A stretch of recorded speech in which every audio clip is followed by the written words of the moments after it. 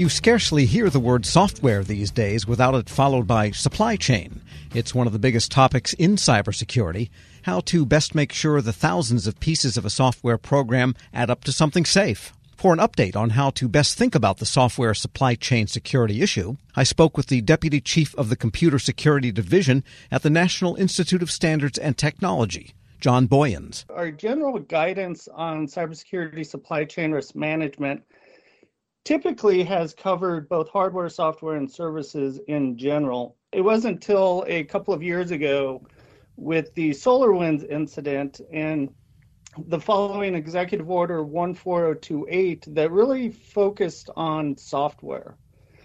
So kind of at the same time, we were updating our special publication flagship, which is 800-161 Rev 1, and we were able to address supply chain risk guidance in that publication specific to supply chain. We focus specifically on providing guidance for software bill of materials, open source software, enhanced vendor risk assessments, and vulnerability management. This was also the first time that we were able to move kind of left of center and move out into the development realm. And we developed a secure software development framework, or special publication 800-218, that was very specific in providing guidance to software developers. And software development these days is very different from the concept people had maybe in the 80s, where a new program was programmed by your programmers and everyone wrote different pieces of it and you compiled it into an application. And there were all kinds of quality check automation programs back then.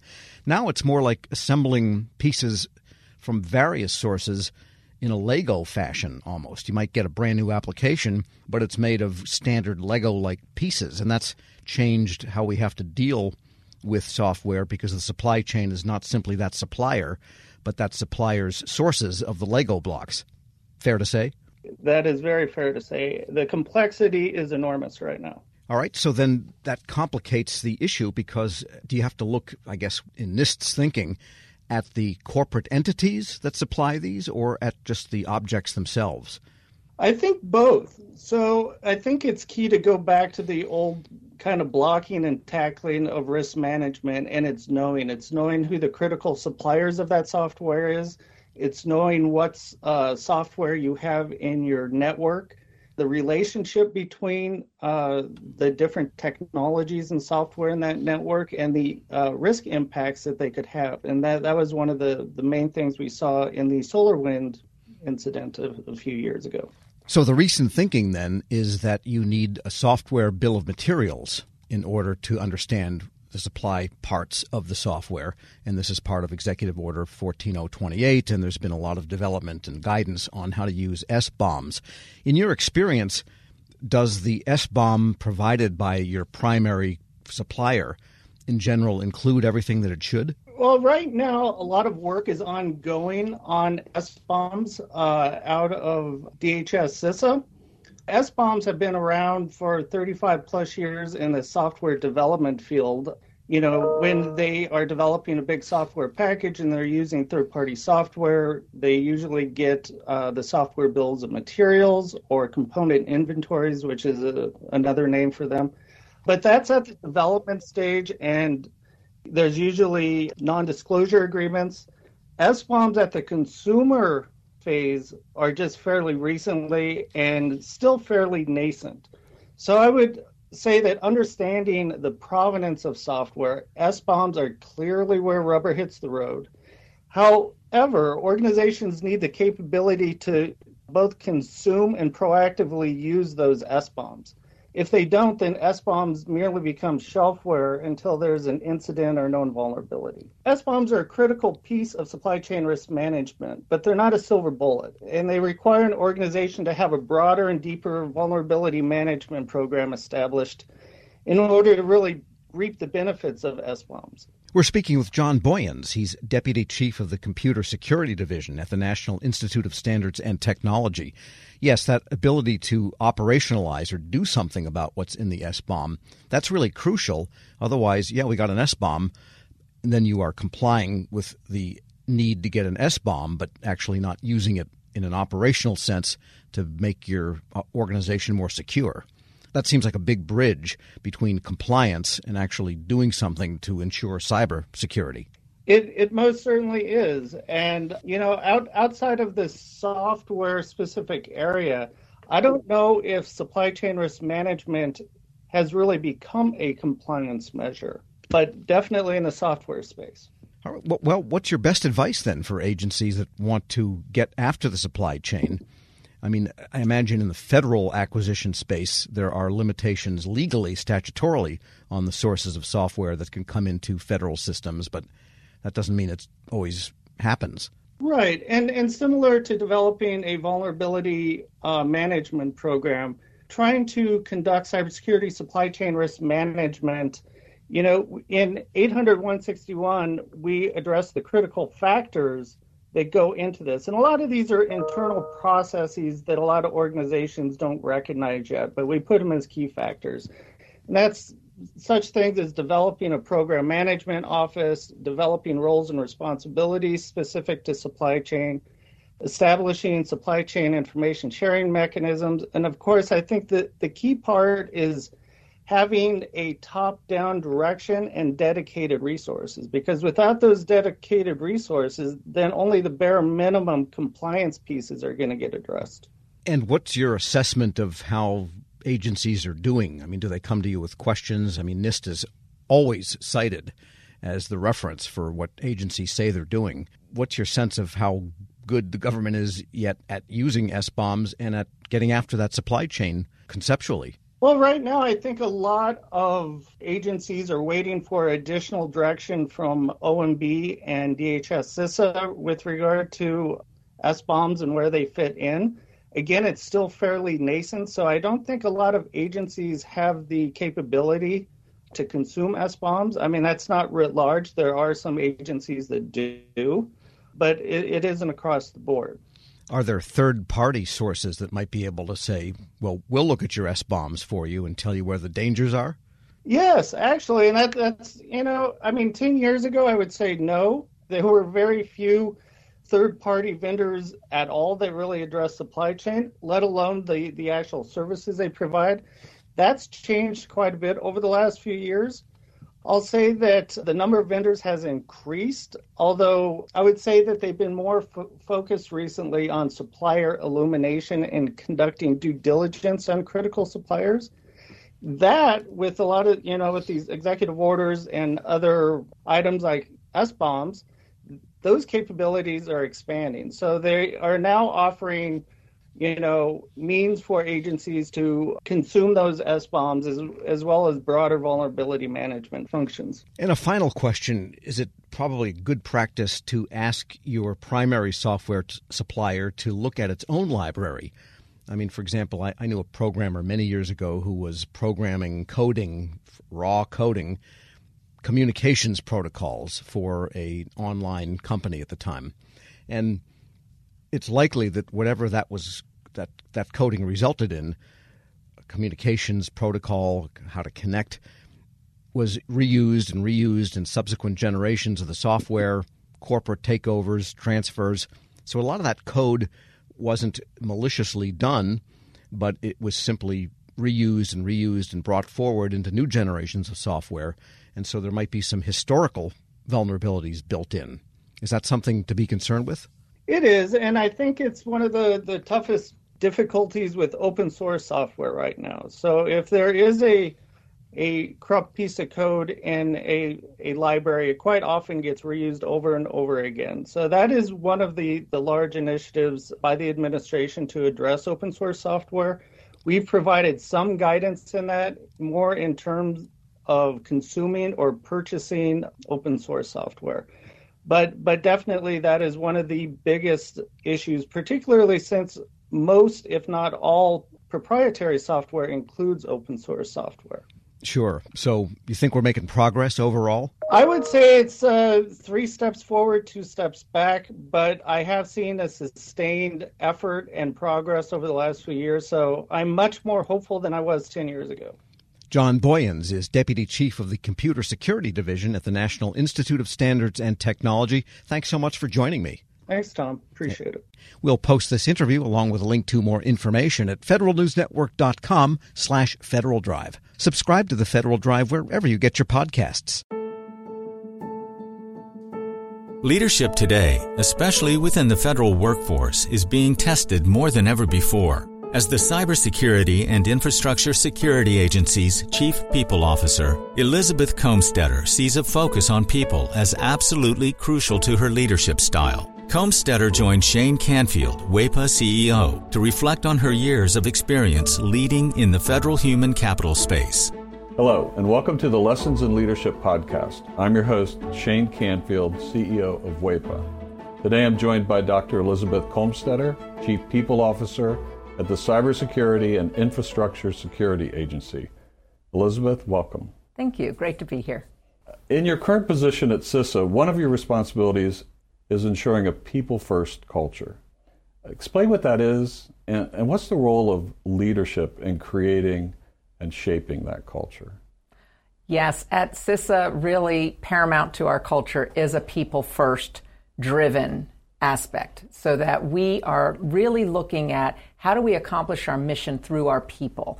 And in order to do that, we really value our people. We want them to feel empowered and supported and respected, and also that their managers care about them. So well-being is important. Psychological safety in the workplace is important, so that all voices and ideas are heard. So I like to call it our North Star. Having a people-first culture really starts with the people in order to get our incredibly difficult mission accomplished.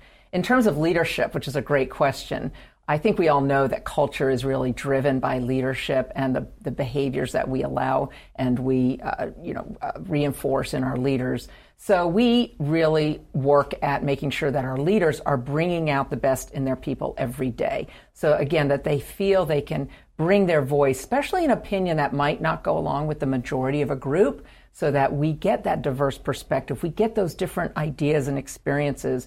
And that's really where we find that it's important that leaders are purposefully bringing out their talent on their teams to enable our mission. Yeah, excellent. We're going through a culture project at our work now. Oh, great. Yeah, it's been 6 months in the making, and it's going really well, but it is work. Yes. And it requires from the top down. So I'm also involved in that. I hear you. Great. Throughout your career, you piloted many different talent management programs, including at NASA, the CIA, the FBI, just to name a few, and you have an amazing career. What have you learned, or how have you might have changed along the way in creating and leading those programs? Yes, and I am so honored to have had a career in public service across multiple federal agencies, always in the realm of human resources and workforce performance. And I think because I study organizations and people in them, I've come to realize, particularly in the federal government, that many of our programs are really grounded in the industrial era thinking, that this is organizationally structured in a hierarchy with boxes and lines on charts, with the center being around jobs and what do we need to get this job done in terms of skills and training. And what I found is that we're really not in the industrial era anymore, where we would promote the smartest people who knew that work, and they would then tell the people on their team how to do things and oversee that work. We're now in a digital era and the information era, where work gets done collaboratively across geographic boundaries and certainly across org charts. So we like to call it networks or hierarchies, and we really need to, again, unleash people so they can find those other people who are working on similar problems or have the right ideas. And so I really like to think of our work now in the talent programs being human-centered. It's more about the user and the experience than about the rules and regulations. So although we have to have rules and regulations, certainly in human resources, is that person experiencing what they need and getting what they need for their role at that time? So not so much on the job, but on the person. So for example, we're recruiting. What's the applicant experiencing? Because if they're not having a good experience with our organization from the time we're recruiting them, they're going to go work for somebody else. Same thing with like first-time supervisors. We know they need certain training, but telling them to sit in a class for 1 week and then hope a year from now they'll remember what they learned to apply. That's not really human-centered. The human-centered is, what do they need when they need it? And building modules or just-in-time training and bringing that to the people, to that user as they need it. So that's really, I think, the most important focus of talent programs today in this era to enable the workers to be the best they can be in their roles. Excellent. New thinking. This is always an interesting question. Has there been a time when, as a leader, that you've made a mistake? And what is that? And I think most important, what did you take away from that? What did you learn from that? Well, I kind of chuckle because I think as leaders we have to learn to recognize our mistakes, admit our mistakes, and that they are opportunities to learn. And so I've had to do my own self-reflection on making mistakes and when things don't turn out the way that I expected them to. Makes me think of a time when I was at the Transportation Security Administration and I was a supervisor, and I was really embroiled with my program. I was the technical leader of it. I understood it. I'd run it for years, and I was making a briefing for a decision that had to be made about this program that was very near and dear to me. And I presented the briefing to one of the very senior people in the agency, and I think there are about 20 people in the room. And I had gone through the briefing, answered all the questions, and that leader then said, okay, I'm going to go around the room and get everybody's opinion, and then everybody gets to vote, which kind of set me aback because there were people in that room that didn't have any technical knowledge about my program. She even turned to the executive assistant there, taking notes on the meeting, and said, go ahead, and I want to hear from you. And I realized, in hindsight, I had stopped listening. I had been in transmitting all of my knowledge and what I saw to be the right way, and I was not listening to different perspectives in the room because I didn't value that they were bringing any kind of input to this particular decision. And it didn't go as I had hoped, and I left very disappointed and was busy blaming the senior leader and how that meeting was conducted, that she let all these people have opinions when they didn't know, in my mind, didn't know what they were talking about. And so in reflection on that, I realize, and now as I've moved into more senior leadership positions, I realize that was a mistake, that it actually is really important to listen, especially to people who have different perspectives or at a different point in the career, not just the people who know the program or the technical really well. And so that was a mistake I made, and I realized in my own sense I wasn't listening to very different opinions, and I probably should have, because I would have learned more about what was needed for this program going forward than just leaving getting upset that it didn't go a certain way. So I've really practiced active listening. I've practiced making sure there's very different people on teams and certainly on committees or councils, that we need early careers, people new to the agency, people who haven't walked in the shoes of the technical workforce, because they're asking questions we need to hear for these programs to be successful. Excellent. Your career in talent management means your work is very closely tied to people. And even your title, Chief People Officer, what does that mean to you to be a leader in the federal system with that focus? Isn't that a great title? I just love the title Chief People Officer, and I think it's my dream job, really, to be focused on people and culture and the workforce strategy for the whole agency.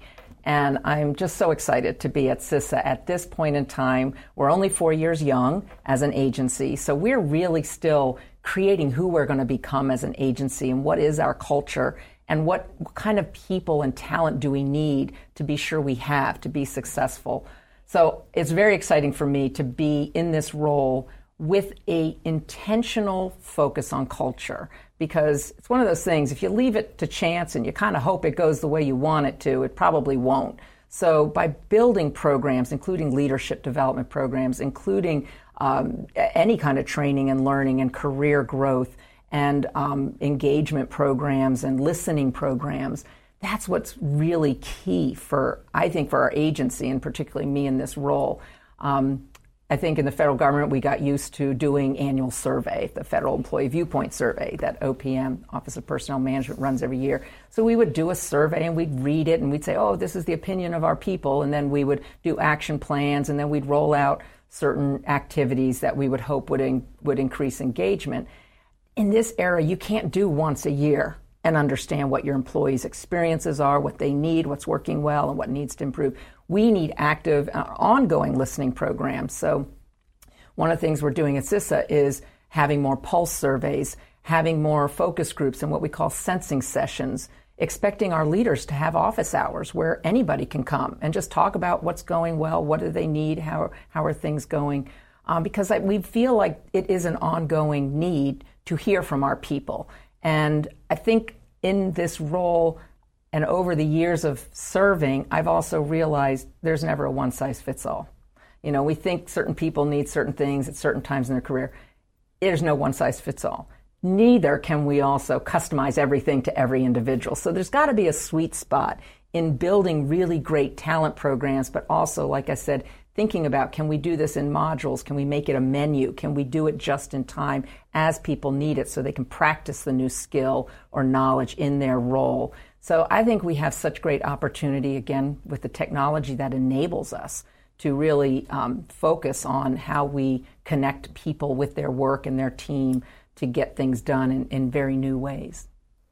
This is always an interesting question.